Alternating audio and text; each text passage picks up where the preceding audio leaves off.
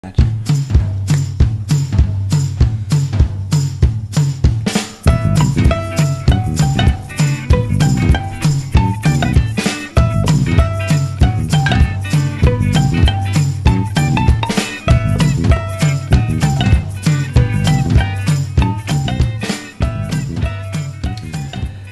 welcome to another edition of the Beervana podcast, Jeff. Patrick Emerson. Jeff Allworth. We have not sat down at this table for a while. It has. We've been a little bit remiss. We've let the podcast linger a little too long, so our apologies. Good to be back in the saddle. But we're coming back hard, man. We're coming back with some major content here. Are you saying that we were crappy earlier and now we're gonna clean things up? Never. This is a very high value podcast with lots and lots of hours and hours of prep and research that go into it. That's right. So, welcome to the Beervana podcast. With me, as always, is Jeff Allworth, author of The Beer Bible from Workman Publishing, Cider Made Simple from Chronicle Books, other books, toolkits, various beery things are coming.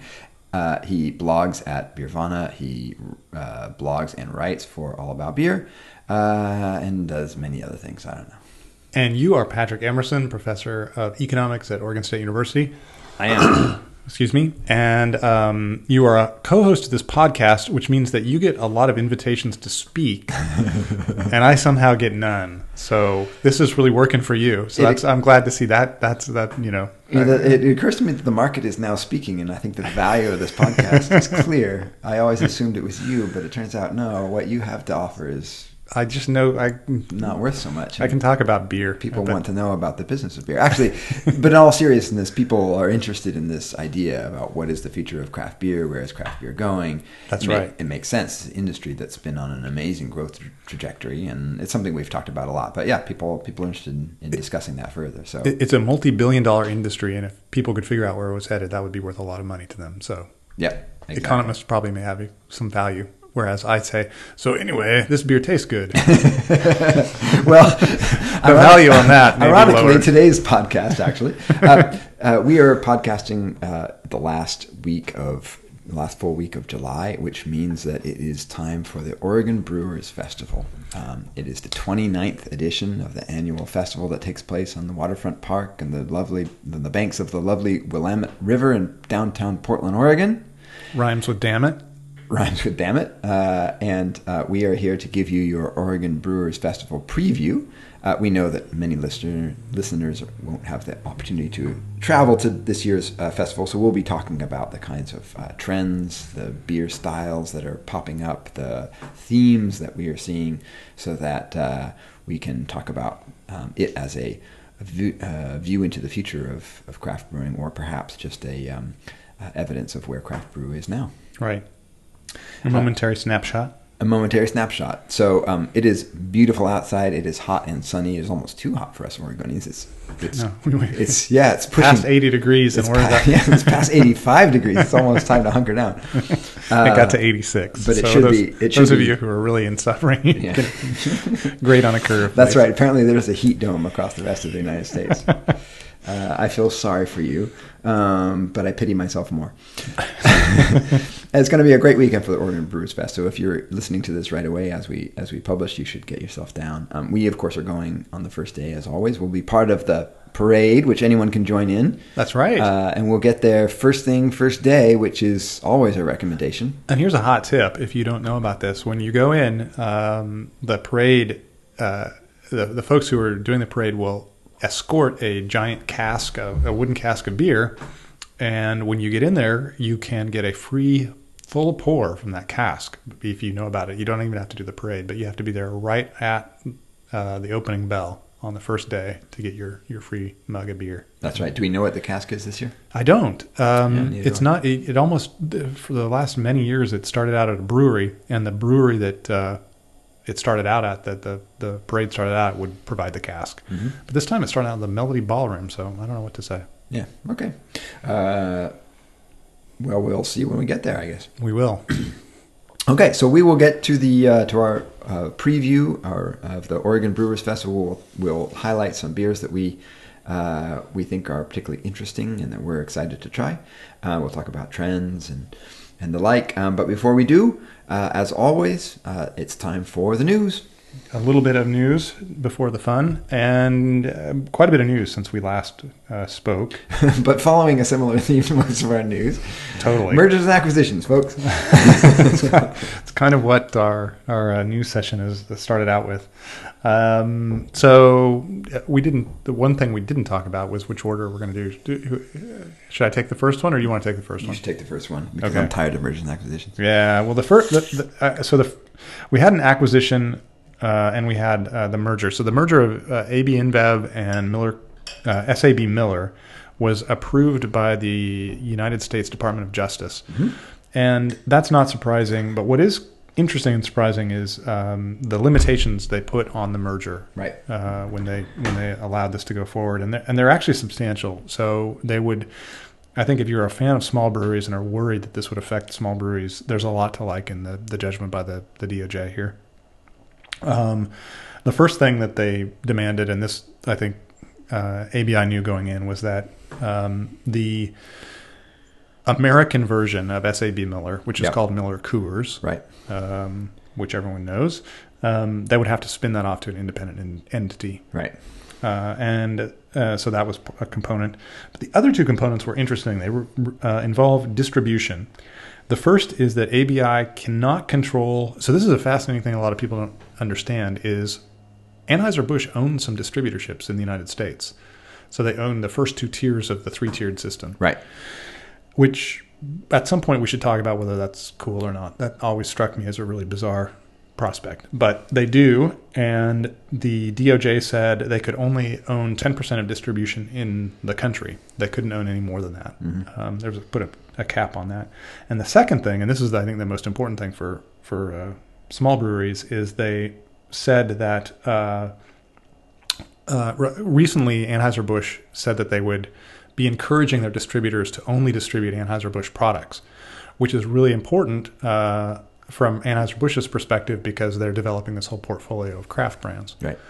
So they could conceivably offer an entire flavor portfolio to every distributor. Right. The DOJ says, no, you can't do that. You have to carry other brands. They have to allow distributors to carry other brands if they want. Right. So that's a big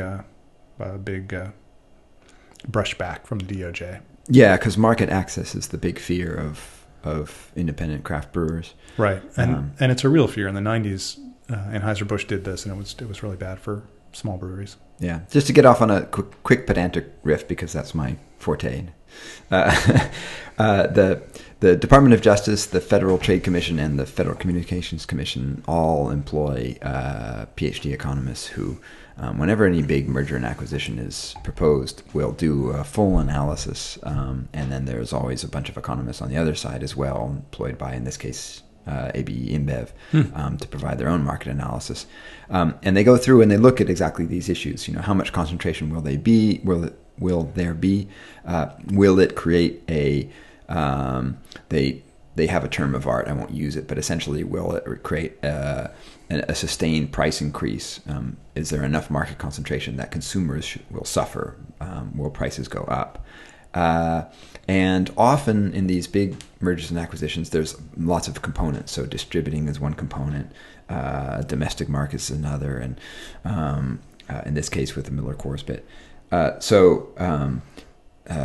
There is, I guess what I'm trying to say is there's a lot of due diligence that goes on, and there are a lot of people out there whose charge is to make sure that consumers are well served by this merger and acquisition, and to make sure that there isn't these long-term anti-competitive effects, which is one reason why I'm a little bit sanguine when these mergers and acquisitions come up, because I know these people, and many of my friends went off in this direction after graduate school, and they're very intelligent, very smart economists out there who are looking. So there's my little plug for the work of economists in this case. And so this is the kind of thing you often see as a negotiated settlement, where some parts, there are some things that they have to do, they have to address that the government economists are worried about.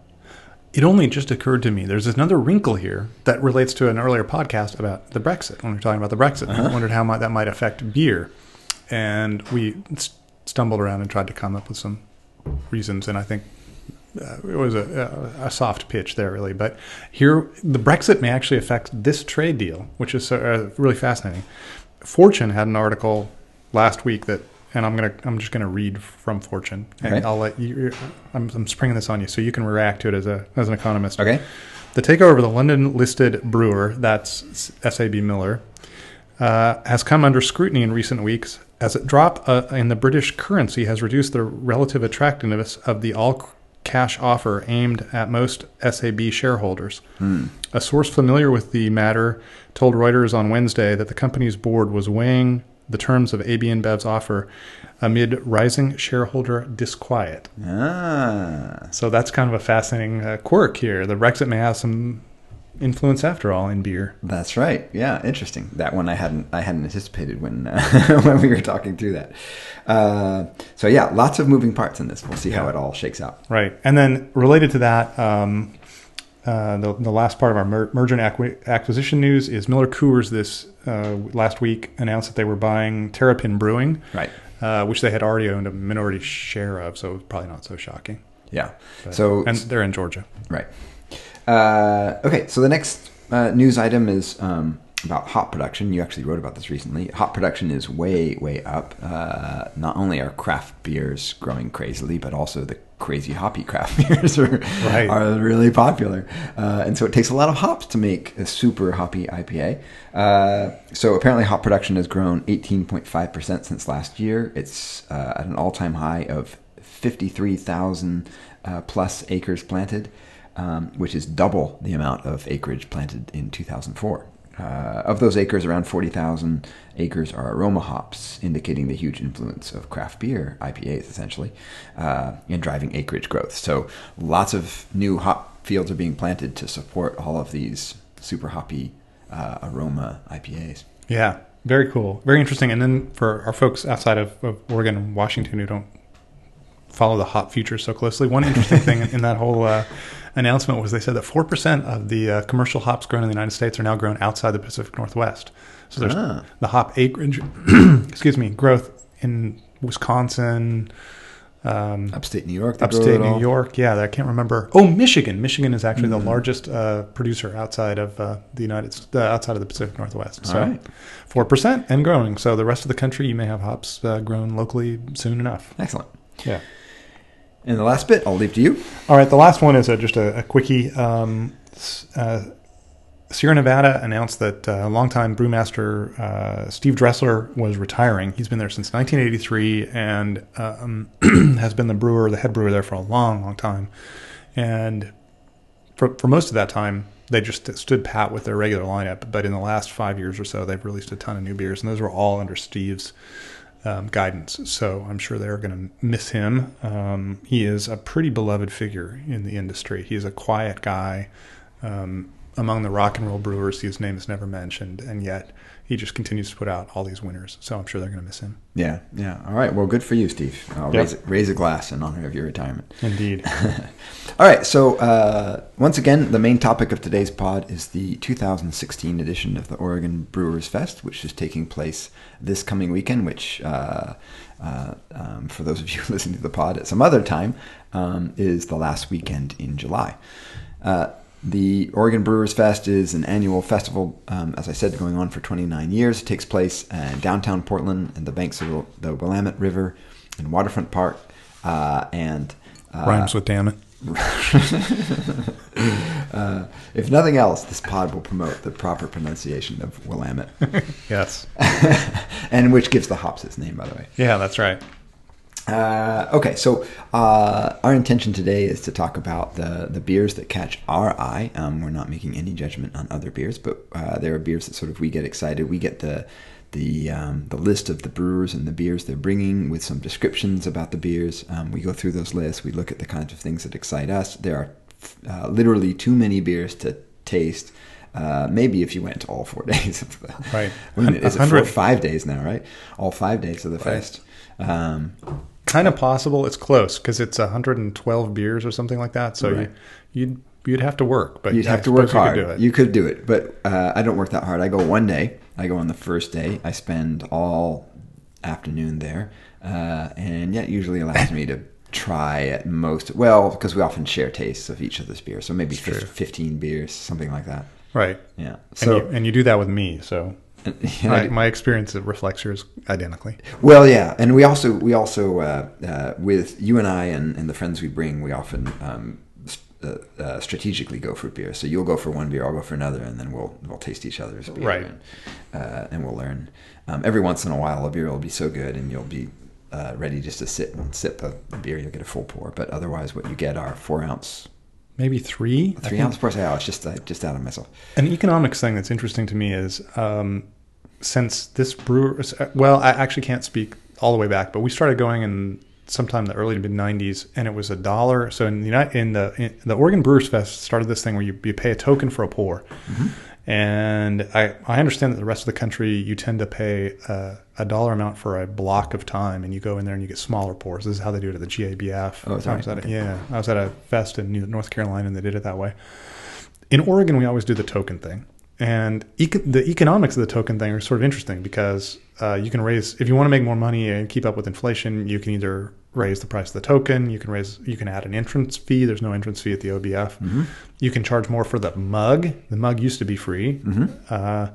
So since we started going, it's always been $1 a token, and it remains $1 a token. Yeah. So they've done a few things. They've charged more and more and more for the mug, and they've started to. I think they've reduced it from 4 to 3 ounces. The pour. I think that's one thing they've done. Yeah. And there's no nonlinear pricing in the full pour. It takes. I think you're right. It is 3 ounces because the full pour is 12 ounces, and that's 4 tokens. So there's no non-linear pricing there or volume discounts, as we've talked about. Right, and I think it used to be a penalty. It used to be like 4 tokens, and it was 4 ounces, so you were paying extra. I see. But that's my old brain trying to remember, so don't hold me to it. Yeah, it's a huge event. It becomes kind of a scene on the weekend. It gets a little bit crowded, crazy. I avoid it, but it's fun nonetheless. I like to go on the first day when it's a little bit more quiet, just sort of getting going, and especially early on in the first day, it tends to be sparsely attended, and the crowds start building up. It takes a rare kind of person that can go at noon on Wednesday, and we're that kind of rare person. Semi-employed. That's right. Podcasters. Yeah. By the way, we will be taking a little recorder there. We hope to corner a few brewers. They're going to do the same thing they did last year, which is make the international brewers available to hang out and talk to people. Last year we talked to a New Zealand brewer and a Dutch brewer. They got the New Zealanders and the Dutch back again this year. Plus they've got some Japanese brewers. No New Zealanders. Oh, no New Zealanders this year? No. There is a New Zealand beer by new brewers. Really? Oh God! I didn't see not. it. I didn't see it. Maybe not. Maybe I just got confused by the Kiwi beer. Yeah. That might be it. It could be. Okay, but Japanese brewers this year. Yes, Japanese. One Chinese brewery, and there's somebody else. Oh, there's one or two German breweries. So if we have a chance, we're going to try to corner a Japanese brewer or two. And yeah, that would be the most interesting to me. And so we can chat about what's going on in other countries and about craft beer. But let's not hide the lead, man, or bury the lead. Let's get to it. So we're going to talk through some beers and some trends. Why don't we start by talking about a beer, and let's sprinkle the trends in. Okay, that's a good plan. So Jeff, why don't you pick one of your the beers that you're looking forward to trying? All right. Well, this is good. I'm going to go ahead and start with sour beer because we have a lot on our list, and this will allow us to introduce a trend. Yes, let's talk about that trend right away. I think that the number of sour beers. So these are all. So it's a summer beer fest. This is an important kind of factor in the trends here. These are summer beer trends. Yeah. This would look different if we're in the winter, but there are 17% of the 112 beers that are going to be served here were kettle soured. Were soured with lactobacillus, which is a staggering number. I think as much 17%. So that's like what, 20 something? 20 beers? Yeah, that's amazing. It's really amazing because as recently as 3 or 4 years ago, probably maybe one. Mm-hmm. I mean, these things have come out of nowhere. They're just like super popular. Yep. And I'm not totally sure if it's popular with the brewers or popular with the drinkers, so we're going to find out. Mm-hmm. But one of the ones that caught my attention is a Berliner Weisse. There are 8 of them. Mm-hmm. I don't think we've ever seen more than 1 or 2. That's amazing. Yep. From a brewery called Bowie, which is here in Oregon, and they have a dragon fruit Berliner Weisse. So I'm sort of interested in seeing how the dragon fruit works. They're going to use some Calypso hops. So mostly Berliner Weisses don't have a ton of hop character because you don't want a lot of bitterness, but use a bright hop like Calypso. You might get some fruity notes in there that would accent the actual fruit. So I'm interested to try a dragon fruit. Dragon fruit is not actually a very intense fruit. Yeah, I was about to ask you. I don't even know what dragon fruit tastes like. So how would you characterize? They're very gentle, little kind of lightly sweet fruits. So, which is probably appropriate for a Berliner Weisse. True. We were at a brewery just recently, in fact, just a couple hours ago, in which they had a Berliner Weisse and had 0 IBUs. So that's really common. Yeah, to speak to your point. So a few years ago, I guess I'm being a little bit parsimonious. Probably 5 to 10 years ago, this fest, you'd be there and there'd be so many big barrel-aged beers. We've talked about this trend before, but the trend has really switched now where, speaking of trends, I noticed, I counted the number of beers that were 5.0 ABV or less, so low alcohol beers, I would call those for U.S. standards, low alcohol beers. Right. 41 of the beers at the fest, I counted were 5.0 or less. So there are a ton of quote unquote small beers or low alcohol beers, which is exactly what I was focused on because I know it's going to be hot, it's going to be sunny, and that's sort of what I'm looking forward to drinking. And those include sour beers, Gose, Berliner Weisse, but also a bunch of session IPAs as well. So, yeah, I started tracking this. I do a thing on the blog about OBF by the numbers, and I started at 5.5 when I started tracking it, just because it was so rare that a beer would be even under 5.5. Right, that was like the 2 or 3. Yeah, exactly. So that's why I chose that. And you're right. This is an enormous change in the market, and it's super welcome for this nearly 50-year-old man. So yeah, absolutely. And I could have done like a 4.2 or below, and there'd still be quite a few. Yeah. So just I'll get to my recommendation since we're talking about Berliner Weisse, and because of my Kiwi connection, we might as well go to that one. Sure. Culmination Brewing is brewing something they call the Deutschland Down Under, which is a Berliner Weisse with kiwi fruit in it.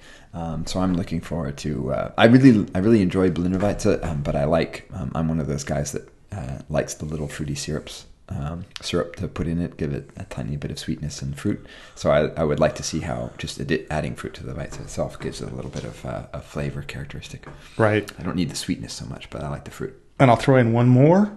Also get a Dutch brewery in there, which I can't pronounce. The Dutch words are like really challenging. You gotta go in the back of your throat. It's true, but this one is OERSOEP. There's a lot of vowels in that. I'm not really sure how you do that. Oorsoep, or soap. You go in the back of your throat. You gotta go to the guttural.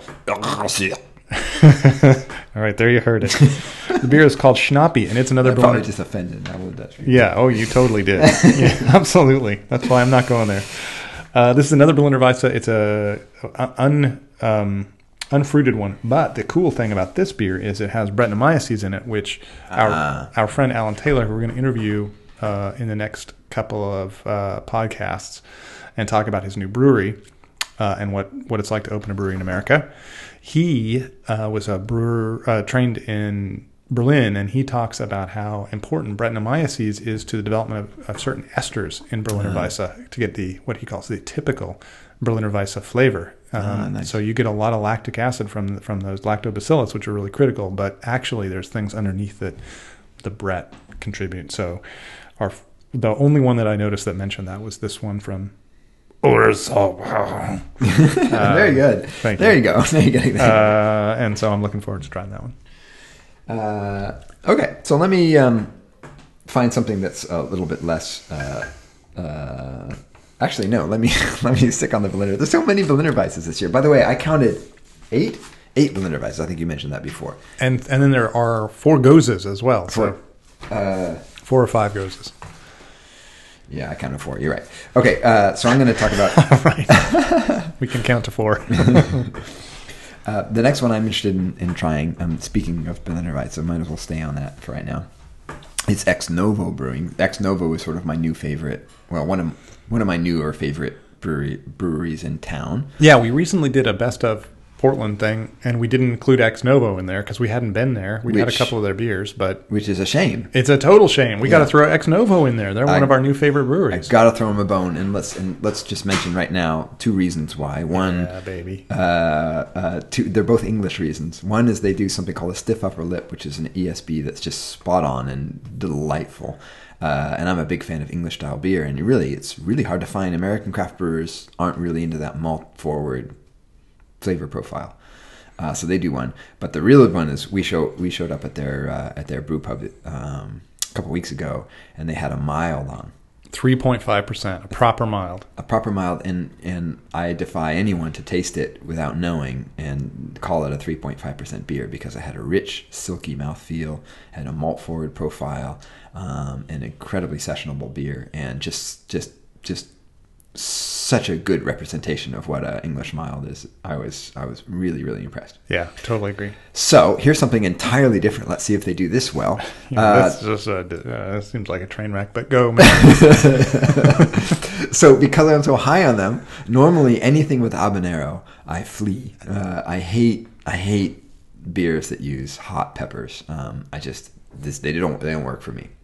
Nonetheless, I'm going to try this one. They call it All of the Things. It is a Berliner Weisse. It has passion fruit and habanero in it. If anyone can pull it off, maybe they can. So I'm going to give it a try. I didn't realize it was called All of the Things. I give them props for that. That's, it's got all of the things. It's one of those things that I'm sure I will get a pour of and you will taste. And yeah. Well, if it works, it will be a real shocker. And we'll have to give them huge credit. But I can color me skeptical at the moment. So regardless of what you think of that beer, know that there's delightful English style beers at the Ex Novo Brewery. Yeah, definitely. If you come to Portland, check them out. All right. What do you have a Goza too? Should we do all the kettle sour beers? I have more than one Goza. Yeah. Well, let's do kettle sour. Let's trot through all these kettle sour beers. So these are low alcohol. I think most people know these are the low alcohol tart beers, and they're really nicely suited for hot weather drinking. Become quite popular in the United States. So, okay, you want to start? No, I have no Gozas. You're the Gozas man. Oh, really? Oh, well, now you're putting me on the spot. Yep. Okay, I don't know if this is actually Goza. Hold on a second. This is the Freem Mango Sour. So it's not really a Goza, but it's a sour. Well, it's a kettle sour. It's a kettle sour. So does it count? Yeah, it counts. Okay, good. Totally counts. So, by the way, one of the trends, it's not a big trend, but there are 4 beers with mango in them. Oh. Which I consider mango. Good call, man. And the reason that it really stood out to me is because mangoes have suddenly peaked, I think. If you don't know this, those of you who are listening right now locally, this is peak mango. Mangoes are perfectly ripe now. They're coming from Mexico, and they're delightful. The mangoes they use may or may not have been these mangoes, because it could have been a while ago. But anyway, Freem Family Brewers are bringing a mango sour. I'll read the description, or read from the description. So it's a kettle soured Berliner Weisse. Oh, so it's Berliner Weisse they call it, not a Goza. There you go. My apologies, but we were working on that anyway. I think that makes 9 Berliner Weisses. I don't think I included that. Oh, yeah. In my tally. Okay. It has mango fruit to sweeten it, and it has lactic. It doesn't say anything about Brett. Talk to Josh about that.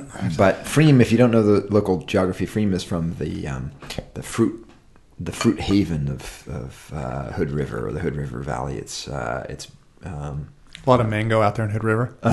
Well, you didn't let me come to my point, which is you become very adept at adding fruit to beer. I found those brewers out there tend to be very good at that, and so hopefully they can handle mango well. Yeah, see, it's good I didn't wait, because my joke wouldn't have made any sense if I'd waited.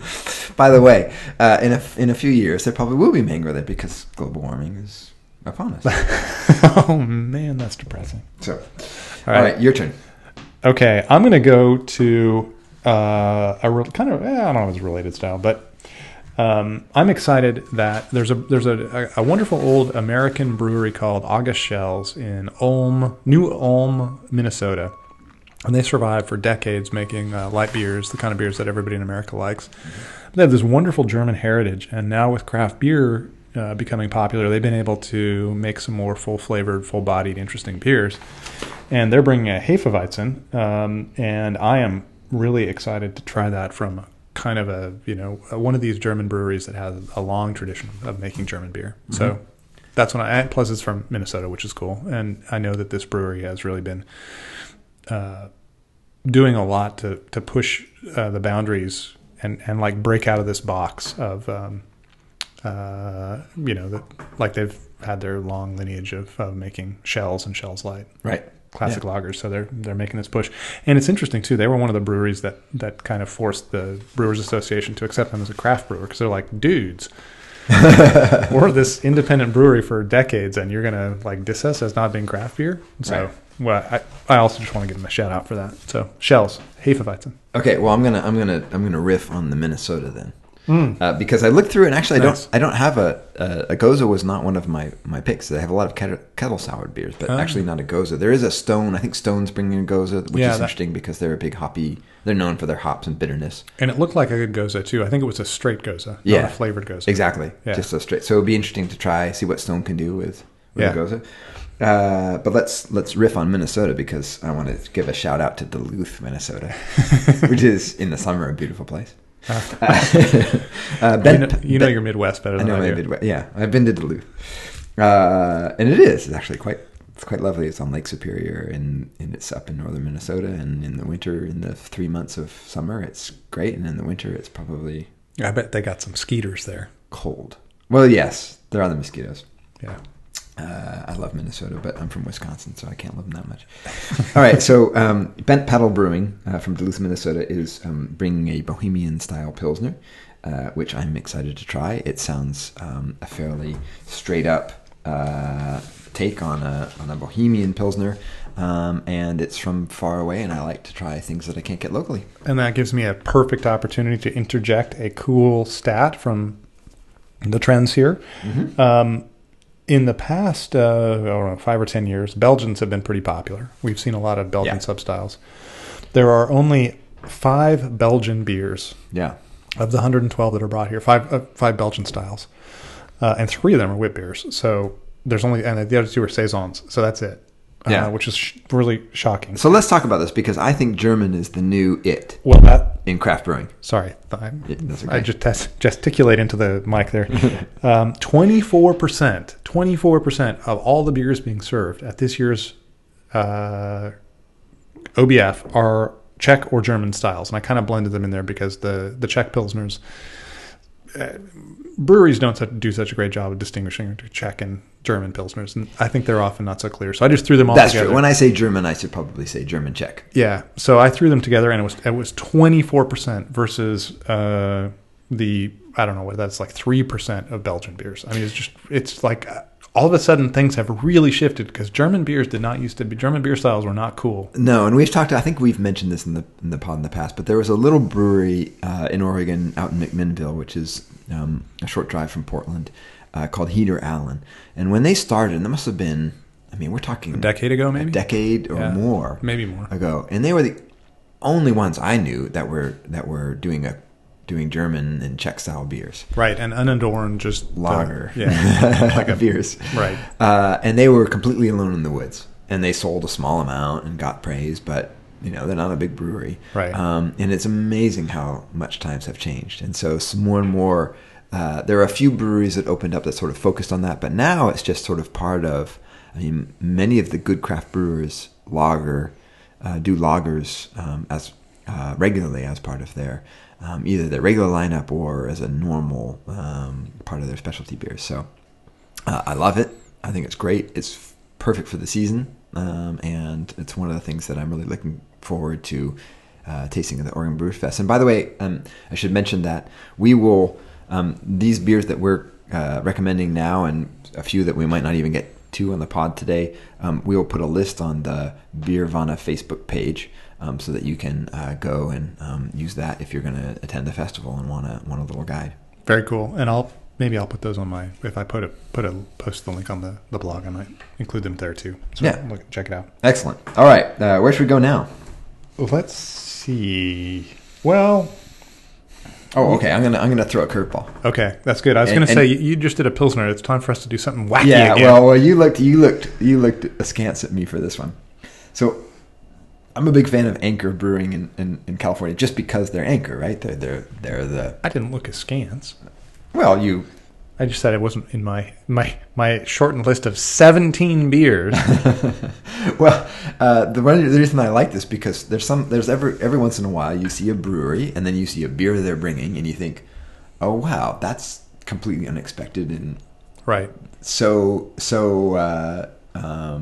intriguing that I want to try it. And Anchor is one. So Anchor does their famous steam beer, and all of their beers I would describe as sort of amusingly offbeat.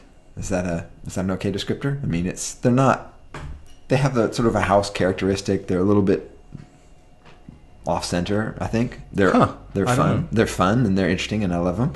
Anyway, okay, so I'm not sure that's how I describe them, but this is not going well. But anyway, no, they're bringing. I have no complaint with anything you're saying. They're bringing a mango wheat beer. You're into the mangoes.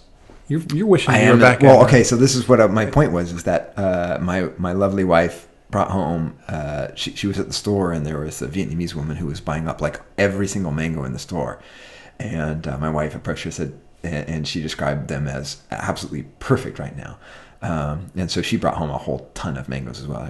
She got her own share. And it's reminding you of Kerala too, right? And yes, and it's reminding me of my time in southern India.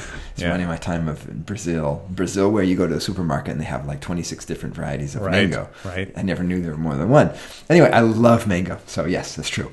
But it's also the fact that it's Anchor bringing a mango wheat. It's true. That's not anything I would necessarily associate with Anchor Brewing, but I love the brewery, and it's intriguing. So I'd love to try what they're going to do with a mango wheat beer. Well, if you're going to go that offbeat, I'll go with my offbeat. Another offbeat one too, which is there's a little brewery here in Portland called Burnside. It's located. Oh, that's the Goza. There you go. Thank you very much. Right? No, it's not the Goza. But sorry. Breakside. Oh yeah, Breakside is. I did have a Goza. I knew I had a Goza. You did have a Goza. Yeah, okay, we'll get to that next. Go ahead. Go Burnside. Burnside is slightly different. Burnside is on Burnside Street, which is a pretty famous street in Portland.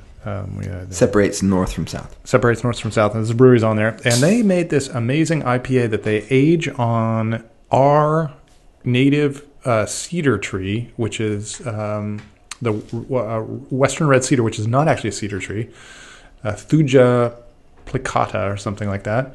And it was very oily. Like if you've ever the kind of shake shingles that we have here. Mm-hmm. And if you're there are certain kinds of furniture that are made out of this wood. It's amazing wood, very oily, very, very, very aromatic, and classically Northwest. And they age this IPA on it, and it is like an intense, weird beer. I've had it before, and you're not going to taste this anywhere else. And long ago, when I first started writing the blog, I was like, why do we always age stuff on oak? Who cares about oak? We should be aging stuff on Douglas fir and Western red cedar, because these are like our woods, right? Right. So they are the Northwest. They are the Northwest. So Burnside has done it, and it is intense, weird beer. Oh, I look forward to this one. I have not had this. That sounds wonderful to me. Yeah, it's something else. It's very cool. So I think it's not the kind of thing that most people probably enjoy, but it is distinctive. They've really gotten a distinctive beer. And they brewed it again, so somebody must have liked it. I predict I'm going to like it. You will like it. So let's get back to this. So there was a Goza. I knew I had a Goza, and I can't believe I didn't point this out. And this is going to bring up something else, which is we have two beers that we are currently sampling now, both from breweries that are going to bring beers to the fest, not the beers that they're bringing to the fest. But I'm going to give a quick shout out because I'm enjoying right now the passion fruit sour from Breakside. Breakside is bringing what they call the pomegranate Goza. And so it's Goza with fruited with pomegranates. And so that is the Goza that I'm really interested in trying at the Brewers Fest. Yeah, pomegranate's a pretty tart fruit, so it's like going to be tart squared. Tart on tart, yeah. So I imagine it'll give some nice flavor characteristics. And pomegranate's kind of a nice subtle fruit flavor. Right. Doesn't beat you over the head, so it'll be interesting how they do it. But should be vividly colored. any. That's true. Good point. It's pretty dark red, Right. red berry. So, not berry, but fruit. And people who listen to the pod know that Breakside is one of our all-time favorites. They describe it as a Goza that has lacto and I guess that's it. Lacto with pomegranate. There you go. And then our other beer that we have here is the Freem, which we've also mentioned, which is also a brewery we really enjoy here and mention often on the pod. And they're bringing another. Did you already mention the Freem? I believe I did, yeah. Oh man, well we're drinking the Freem because they're bringing a beer that Patrick wanted to try. So it's one of the smallest beers here. It's 3.5%. Yep. Is it one of them? Is it the mango one? It's the mango. Oh, one the mango one. we There discussed whether you can grow a mango in Hood River. Sorry, welcome to my 48-year-old. That was brain. a long time ago, though. So. Sorry. Yeah, it's all coming back to me. All right. Are you ready to go again? Yeah, let's go to Japan. We've got some nice Japanese beers coming. They are the new. So last year they did New Zealand and Netherlands. It hasn't really been an international fest in the past, but he has a special little international place that he puts in. Yeah, so this is maybe like the third or fourth year that they've been doing this, and it's right. grown. It's the first time they've had 4 international breweries, and we're pretty so cool. Japan's sort of the big new intro this year. And we are both really interested in Japan because they're doing interesting stuff there, and they're actually starting to get into things that we would consider native Japanese. And the one that I'm going to call out is native Japanese in one way, maybe not in others, but it's cool. It's a beer that's been aged on malt whiskey barrels, and people who are whiskey fans will know that Japan is kicking some serious butte on the whiskey front. They in international blind tastings, they're often beating Scotland, so it's more like a Scotch rather than a bourbon. It's much Scotchier. Yeah, the Japanese love malt whiskey. Yeah. So this is called Shiga. And make good malt whiskey. They do. Shiga Kogen is the name of the brewery. Iseki Sancho is the name of the beer, and it's a dark beer. I think it's kind of like a stout. And they age it for 2 months on this on barrels from Chichibu Distillery, which is the newest malt whiskey distillery in Japan. So I'm interested to give that a shot. Yeah, and I'll double down on the Japanese. Yeah, what do you got? So you and I both have the same take in general about beer, which is it should reflect the local. It should reflect its provenance. Exactly. And so here is Iwate, and apologies for my pronunciation, but Iwate Kura beer from Japan. It's a 5.0 ABV beer. It's described as a golden ale, and this is how they describe it. With its notes of sage, papaya, and pine forest, this unique beer smells as fresh as spring rain, even after its nearly 5,000-mile journey. The addition of sansho peppercorns, the berries of a spiny Asian shrub, lends floral and berry sweetness rather than heat or spice. Which would be interesting because peppercorns I don't think of peppercorns as berry sweetness. So I am intrigued, and I look forward to trying that one. And they've written kind of a haiku there. It has everything that you want. Haiku, so it's very inspiring. And as we mentioned before, hopefully we'll get the chance to talk to a few of these Japanese brewers. Yeah, we're really going to try that. They may not speak English, which would not be surprising, so we're going to have to try to find a translator, and that'll be interesting. But apparently from the PR person, a couple of them do. So. Oh, good. Yeah. All right, so I'm gonna throw another curveball in here, if I can find it. Where did it go? Yeah, here we go. I only have a couple of more that I was going to mention, so we're doing all right here. Yeah, I'm almost done. But here's one. We're bombing through. Here's one, and I think I know where you're going to go next after this. But Pints Brewing, in Old Town section of Portland, is bringing something. Let's save their sister brewery for last. Let's save this. Okay. They're bringing something really interesting, and the description is intriguing. Again, I've used that word a number of times, but they call it the Lemon Curd ESB. So it's an extra special bitter, and as listeners probably know, I'm big into English beers. So the ESB always captures my attention. But this one says it has an intriguing blend of old Europe and the Orient. An English-style ESB is paired with the zesty playfulness of Meyer lemon peel, which they claim is originally from China. Fair enough. Okay. An English lemon curd. Right, which you should know because it's got the word English in it, but I've never heard of it. Oh, lemon curd? Lemon curd's great. It's like a spread you put on toast. It's kind of like marmalade. Oh, but really? It's lemon. It's delightful. And so it's got everything I like. It's an English, it's an ESB, and it says lemon. But who knows? I don't necessarily think of citrus and ESB together in one sentence, so I'm really interesting. But that marmalade thing, actually, very often the East Kent Golding gives a real orange marmalade, so maybe that curd thing that's true. Something. I mean, orange marmalade, treacly sort of flavors go very well with. So this could be really good. I'm coming on board. Could be a big winner. I saw that thing about lemon curd, and I thought, I don't want anything to do with this. Yeah, no, you want this. This is going to be good. I'm starting to want that. And pints generally is pretty reliable for good high quality beer. So that's another curveball. Look for that one. Excellent. So did you think I was going to go to Gigantic next? No, I thought you were going to go to their sister brewery. Oh, no. We'll save that for last.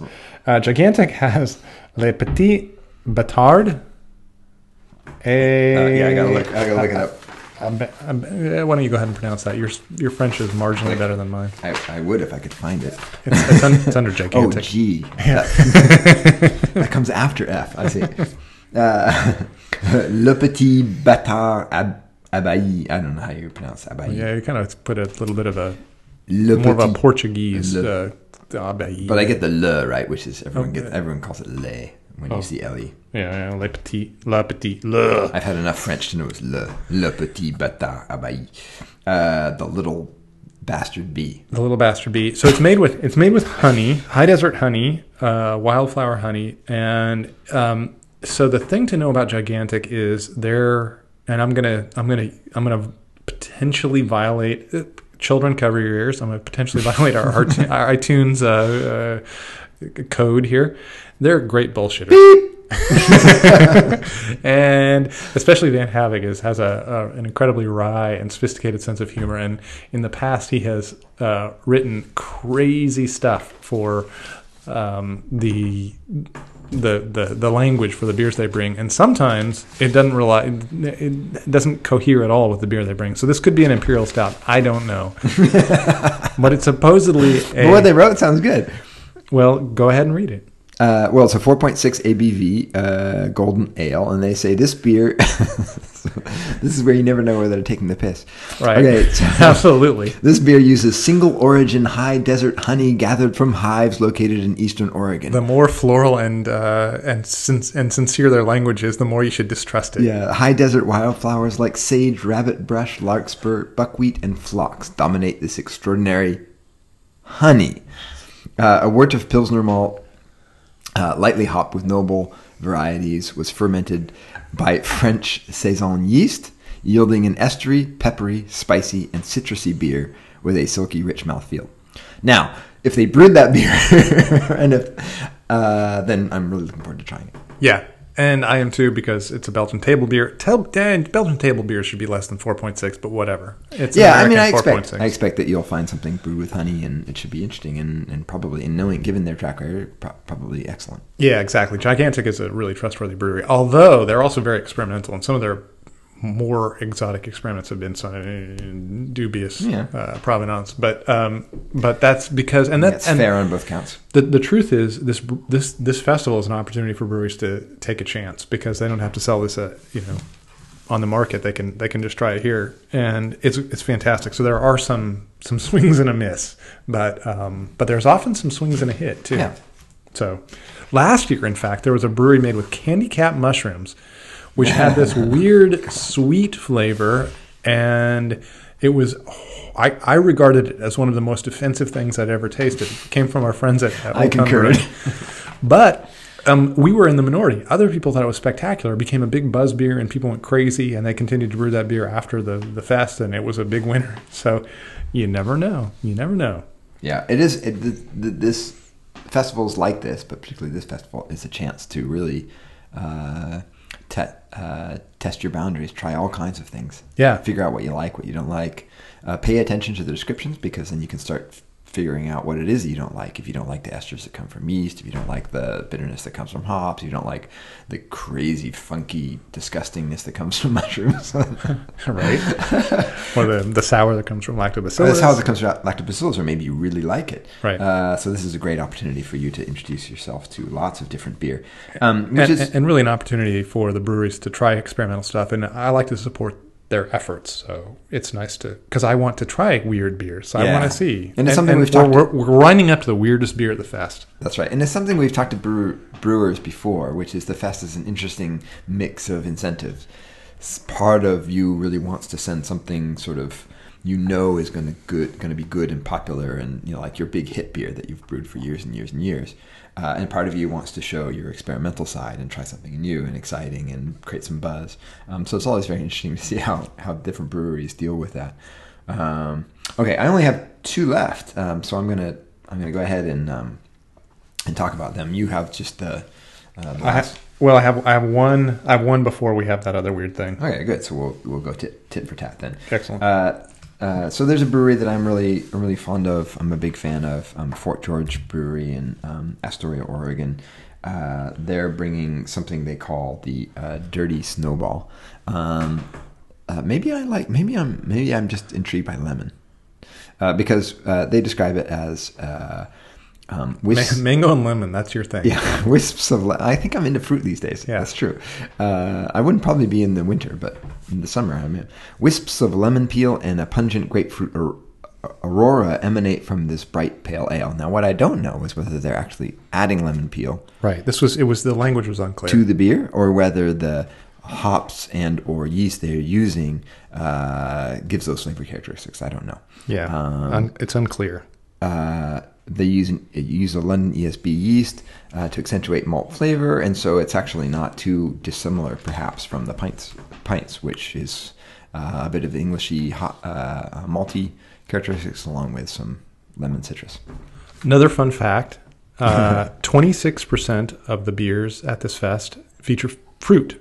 So it's again every year that ticks up is the highest they've had since I've been doing my beer by the numbers thing. Right. And it keeps going up. And I think fruit, long ago fruit had this reputation as being like for unserious drinkers. If you didn't like the flavor of beer, you had a fruit beer because you're not a serious beer drinker. That's really shifted now, especially as we've gotten into more sour beers. People realize that the flavor of tartness and the flavor of fruit go together perfectly. So yeah, and I also say that it's part of the maturity of the sort of the brewing community in general, because early on fruit was generally used with a heavy hand.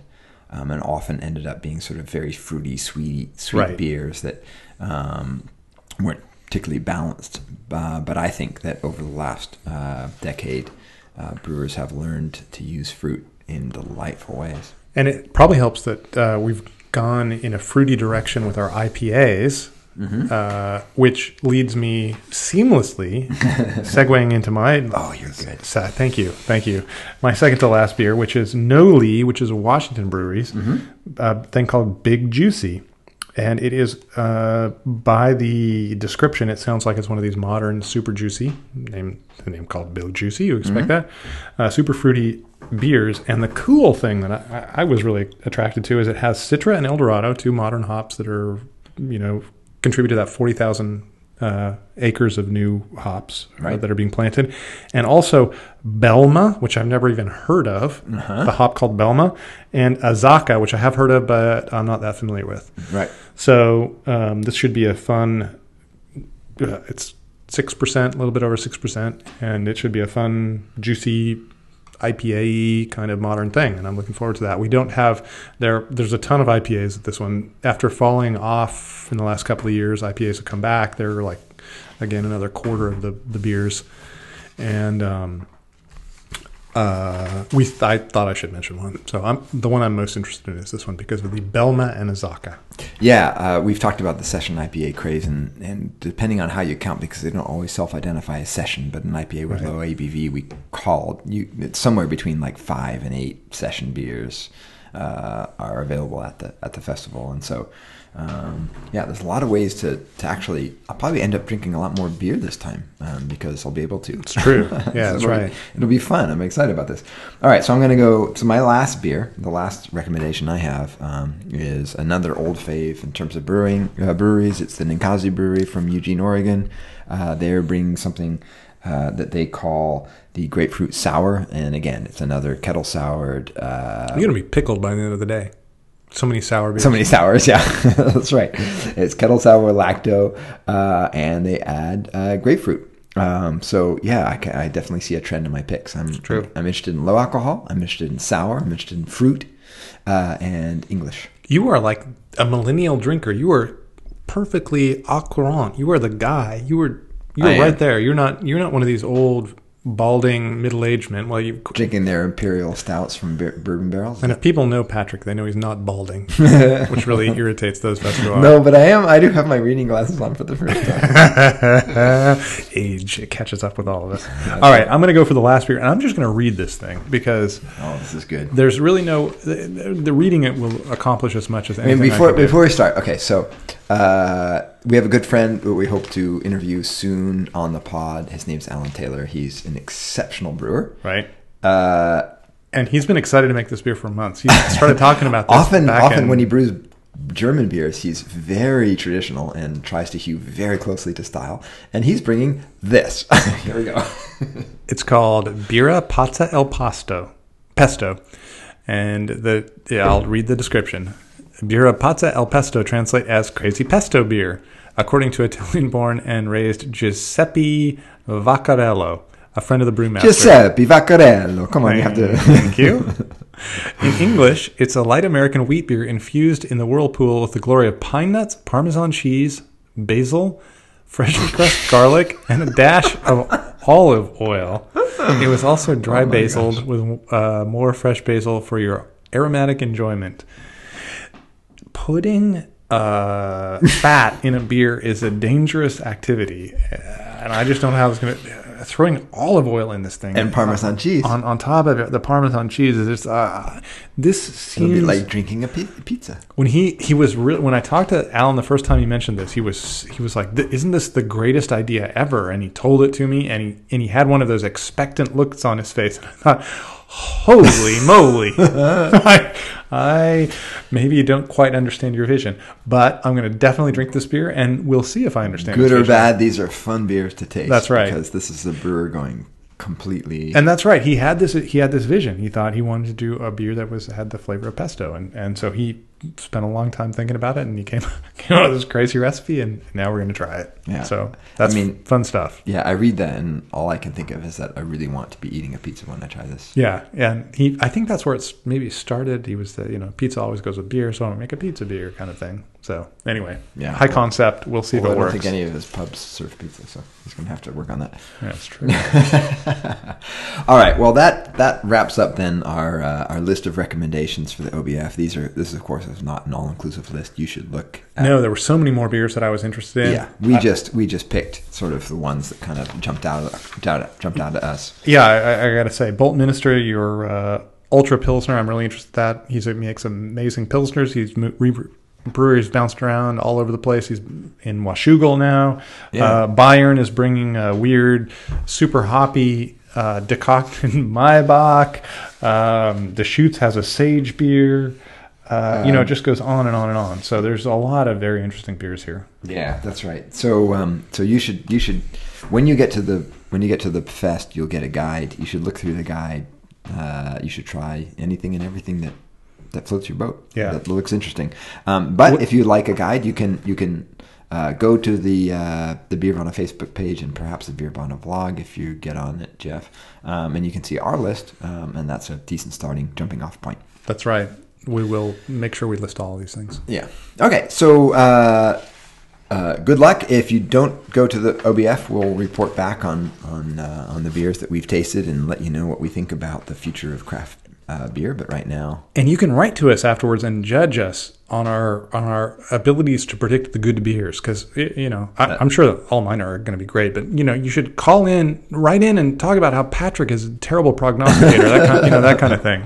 I mean, I make no guarantees, but I'd love to know what you think about these, especially the crazy ones. You are actually, I think, a better prognosticator than I am. You have a better sense of these things. I tend to go for more crazy beers than a little bit wild ass guess stuff. Well, it's always fun to try these new, especially experimental beers, and it's fun to hear what other people think, because as we all know, that tastes are personal, and one person's Michelangelo is another person's. I wonder where you're headed with that. Yeah, I hadn't thought Kramer's Kavorka. I hadn't thought that out. Piece of garbage. So do be in touch. All right. So let's move on now. Let's talk about the mailbag. We actually have a few mailbag entries this time. So thank you very much for writing in. Let's see. The first mailbag question is from Jeff Raker. Jeff wonders about nutrition labels, and he says, I'm wondering if you'll be doing a podcast on nutrition labels on beer and the impact on the industry. I recently read about a movement by Big Beer to get this instituted. Right. So what he's talking about is the 4 largest U.S. brewers have agreed to list calorie counts and other nutritional information on beers, and the breweries are AB InBev, Miller Coors, Heineken, and Constellation Brands, which is Corona and others. Right. And they are organized under the auspices of the Beer Institute, which is sort of like the Brewers Association. It's a trade group, but it mainly represents bigger brewers. Big beer, yeah. So that's what he's referring to here. I emailed back and said, Jeff, we probably don't have a whole podcast here, but we'll definitely throw it in the mailbag. In the mailbag. So I made some notes, but you instantly anticipated the notes. So why don't you? Well, my first thought was that the big brewers that often brew lighter beers will be interested in being able to advertise their calorie counts, for example, suggesting that consuming these beers relative to craft beer, which often uses larger amounts of ingredients and therefore more malt and more calories, that it's going to be better for you, more less filling. I'm trying not to use the Madison Avenue light beer commercial, but you can imagine that's essentially what they potentially are going for. Right. On the other hand, I'm an economist, and generally in economics, more information is better. I don't think that most craft beer drinkers are drinking craft beer because they're worried about their calorie counts, and I think that one glass of craft beer is worth many glasses of Miller Lite or something like that, or Bud Light. So I understand the concern among craft brewers who are a little bit worried about that. I do think it's a little bit of it's hard as a craft brewer if you're going to do a quick one-off. You got to come up with, if you're required to come up with the nutritional information. Right, and I think this is a big issue because it'd be a lot of expense for a small brewery to come up with the nutritional information. How many magnesium you got in there and whatever. Yeah. So you got to do it. You have to send it to a testing lab and get it tested. And this is odd because often beer is a perishable product, right? So you create a new brew and you brew it. You can, I guess, put in the ingredients list and have it analyzed that way. Anyway, I understand the point that it could be a requirement that adds some cost and especially burdensome for small brewers. And I also understand the idea that potentially it could be a marketing tool for the big brewers. The marketing tool part, I'm not too persuaded by. I don't think that's going to make a big difference in terms of the people who consume craft beer. Interesting. I don't think the people that are worried are the craft beer drinkers. Craft beer, by the way, has never really gone onto the light beer craze. I mean, I don't know of a craft brewer that's really sort of promoted their sort of light beer, your waistline beer. Yeah, you give me a great segue again. Thank you. Okay, yeah, you're welcome. We're pros. Yeah, we are. So in a 12-ounce beer, a typical light beer has 100 calories. Uh-huh. A typical IPA, 12-ounce beer again, not a pint, 200 calories. Mm-hmm. And a typical like Imperial Stout or one of these giant, like 10% beers with a lot of malt, 300 Right. calories per 12 ounces. So that's the kind of, and you're right. It's true that if you're thinking, I'm going to sit down and have 3 beers, I'm going to have maybe a Bud Light. It makes sense to maybe have a Bud Light, but if you have an Imperial Stout, you don't want 3 of those things. You're probably, so I'm not really sure to even say, Well, you just end up spending more time drinking beer that maybe you're not enjoying as much. And so this is the university professor in me coming through, because you often actually see a lot of college students like going for the Bud Light. And I imagine that part of their thinking. But, there's a pretty direct relationship between the sugars that you're putting in beer, the calories that you're putting in the beer, and the alcohol you get out. Right. And since many of these university students, their objective is not so much the flavor of the beer, but the alcohol units. The alcohol units that you're imbibing, so that it creates a certain sensation, blah, blah, blah. You're really not doing yourself much favor to have, 6 Bud Lights rather than 2 or 3 big IPAs. Right, especially since you get it in your blood faster, it'll actually absorb faster, you get drunk faster. Not that I'm encouraging college kids to drink IPAs. But exactly. And part of the thing, and actually this is quite honestly part of the thing that I enjoy about craft beer, is that I think it has changed a little bit the beer drinking culture. I mean, you still see plenty of, frat parties with Keystone Light boxes strewn about the next day. Well, it makes a lot of sense if you're throwing a party, why you'd go for a cheaper beer. That actually makes some sense. Yeah, but I do think it has changed. I mean, college students, in my experience, at least Oregon college students, and maybe they're exceptional, but they know about craft beer. They enjoy beer, and they enjoy to drink beer for the taste and not just for the alcohol. So, right. Anyway, we're kind of getting astray. Original question, but it is interesting though when you're thinking about dollar, cents per alcohol unit. It may actually be cheaper to buy a slightly less expensive IPA than a. I think that's likely true. Yeah, it's interesting. Yeah. All right, next mailbag question. This comes from Leslie. Is the clarity of the beer really important? Examples of beer that should be clear and beer that shouldn't be. Now, this Leslie may follow my blog and the kind of chatter that's going on. There's a really big phenomenon right now happening called the New England or the Northeast IPA, and it's actually New England. It's much more in New England than it is in the Northeast. Right. These things are really cloudy and they're really juicy, so they have a lot of fruit flavors and not so much bitterness. Right. And that's kind of their big thing. And there's an equation between the cloudiness, they're very cloudy, like Hefeweizen cloudy, and the juicy flavor. Okay. And I think that they have nothing to do with each other. So this is a long debate, and we could possibly get experts on here. One of the big problems is very little research. We have very little data. If you delve into this, when you're looking at the way that hop oils may bond with polyphenols, or the way they may bond with different malt proteins, and do they bond differently with barley proteins versus oat proteins? We don't know. Right. So there's this big sense that if you see a big cloudy IPA and it smells really juicy, that it will taste more juicy than if you see one that's just hazy or clear. I'm not really sure that's true. I think. I think that Northwest IPAs, the trend is actually to more and more clear beers. Right. They're brighter now. Right. But there's still also a trend of juiciness. And they're They're incredibly juicy and aromatic. I think of it more just as an overall sensory perception issue. And early on, and I can remember a very specific occasion, I gave a talk at Western Washington University, great school, in Bellingham, Washington, great city, beautiful.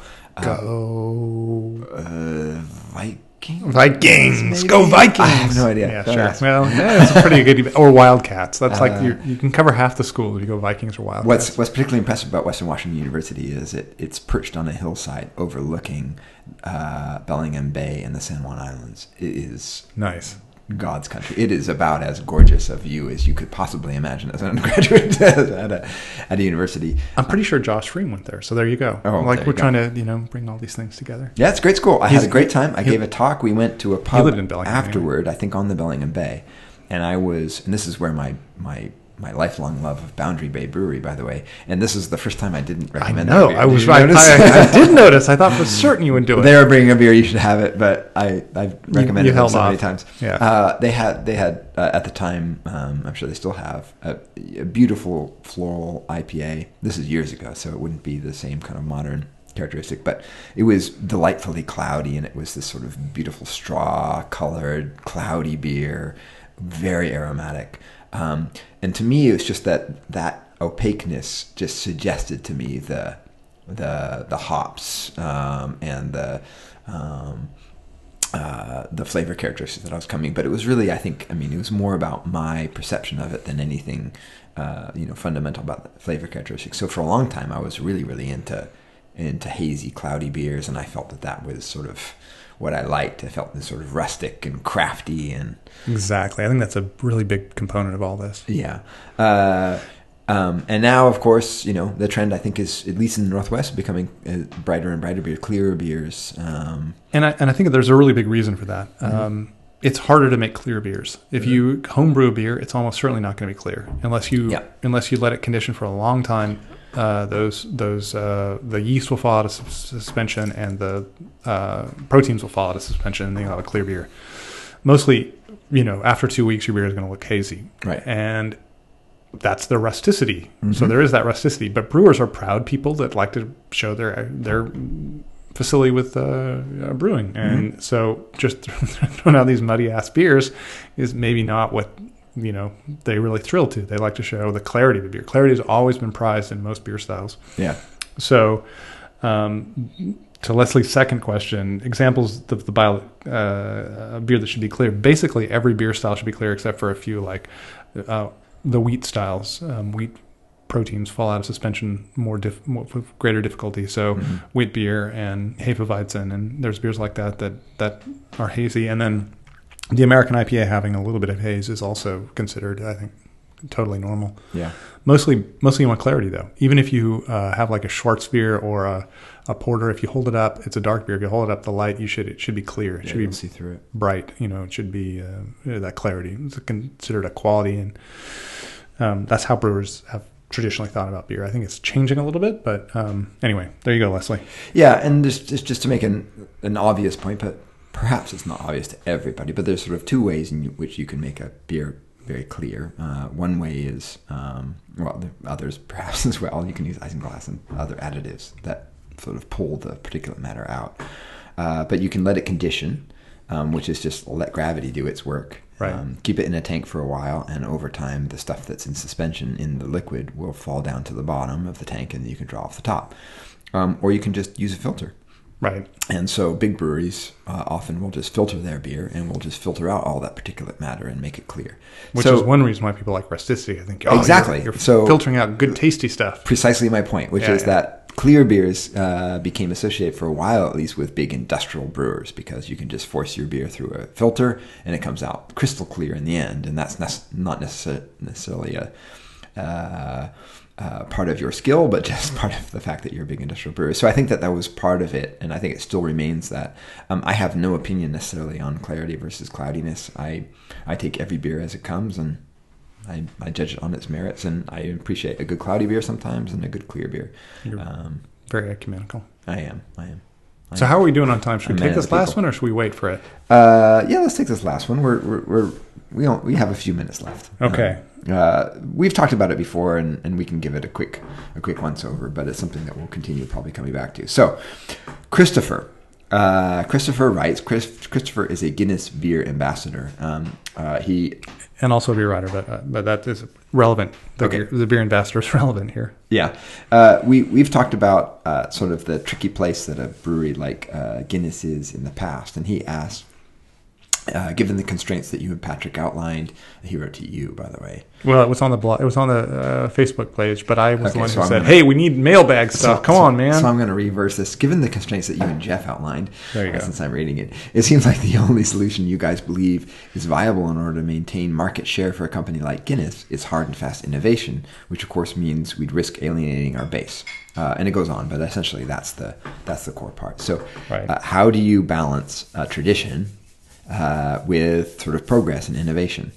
I think this is not, by the way, just a beer question, but it's something that is relevant to lots and lots of businesses. Right, and we've seen companies fail. Like Wonder Bread is a classic example of a product that is super associated with the thing that is very popular for a period of time, and that popularity changes, and then it scrambles, but it doesn't succeed, and it vanishes. Yeah, Wonder Bread is gone. Yeah, so I think that. I don't have any great insight here, but I think that you have to try and walk that thin line between maintaining the traditional product that you've got, and that part's sort of straightforward. But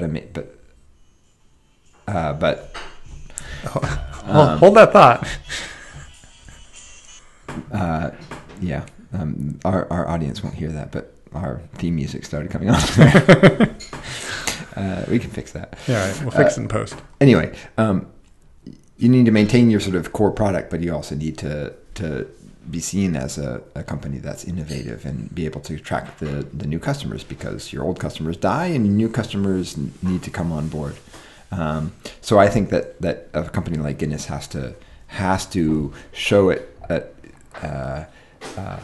be seen as a company that's not just producing the same old beer, because all of the new 21-year-olds that are coming on board and becoming new beer drinkers are interested in things that are sort of new and modern and different.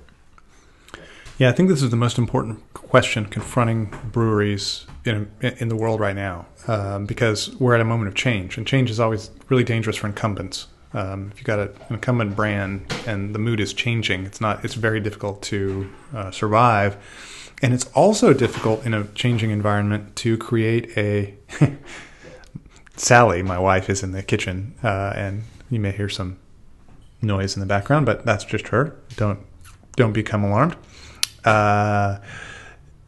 It's also difficult in a changing environment to establish a brand identity based on a flagship brand or any kind of stable product that will succeed in the future. It's difficult to know what those are, and we've just been talking. The OBF beers are a good example. It's like all of a sudden there's all these kettle sour beers. Well, should you stake your future on that, or is that something that's been gone in 2 years? It's difficult in moments of change. Yeah.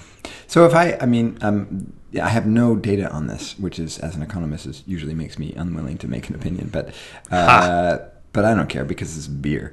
Excellent. I don't care is my motto. I'm a blogger. Come on. So if I were in charge of Guinness, what I would do is I would go out and hire good talent. I would hire young brewers who are interested in experimenting, who have demonstrated a talent and a knack, and I would create a space for them to do whatever it is they want to do. In other words, to create sort of I don't want to call it a boutique brewery, because I don't want you to think like Blue Moon or something like that. But a way in which new brewers can go out there and experiment and be free, and under the Guinness umbrella, create new beers, have evolving styles, and are not hewn. My point is, they don't have to hew to tradition at all. That they can brew whatever they want. They can use the Guinness equipment, the Guinness product, the Guinness ingredient line, and all that. But that's a way in which you can sort of try to keep relevant, try to keep in touch with market trends, create buzz about your brand, but then never forgo the core product that's sort of there. And I think that what happens over time is that people will be introduced to you through these new innovative brands, perhaps, but will still be attracted to the core product. Otherwise, I think that what you end up doing is just being seen as grandpa's beer and not sort of interesting or relevant to the modern world. Yeah. I agree with a lot of that analysis. I would say if you look at a brewery like Sierra Nevada, they've done a really good job of maintaining a reputation for the brand. Sierra Nevada's brand is rock solid without becoming a fuddy-duddy. They're not regarded as a fuddy-duddy because they continue to introduce new beers that have the same brand qualities that everybody associates with Sierra Nevada. So you see the lineage going all the way back to pale in Sierra Nevada. My sense is with a brewery like Guinness, you have extraordinary brand potential, but maybe you should focus more on the brand rather than the product itself. So I think Guinness is a brewery that's had a product that's been changing throughout its entire history. Right. It's at its moments of greatest stability now. I mean, this is the longest period of time that Guinness draft hasn't changed. But the Guinness brand name is extraordinarily potent, and I think everybody has big connection to that. So there's a way in which you can elevate the brand without abandoning your flagship. Yeah, and I think you can accentuate the Irishness. So brew new beers that have some connection to Ireland, local ingredients, local tastes, local whatever, local traditions. Play that up. I mean, I'd be interested in seeing what a young craft brewer would come up with. Located in Dublin, and creating something that's sort of new and modern and reflective of the provenance. So that's what I would do. That's what I would advise. But I have no data to back it up. Yeah, I don't have any data either because I'm just a beer blogger. But it's not actually an economist. Well, on the other hand, the other point is that there is no data. I mean, this is a new world. All of these traditional brewers have to come up with this.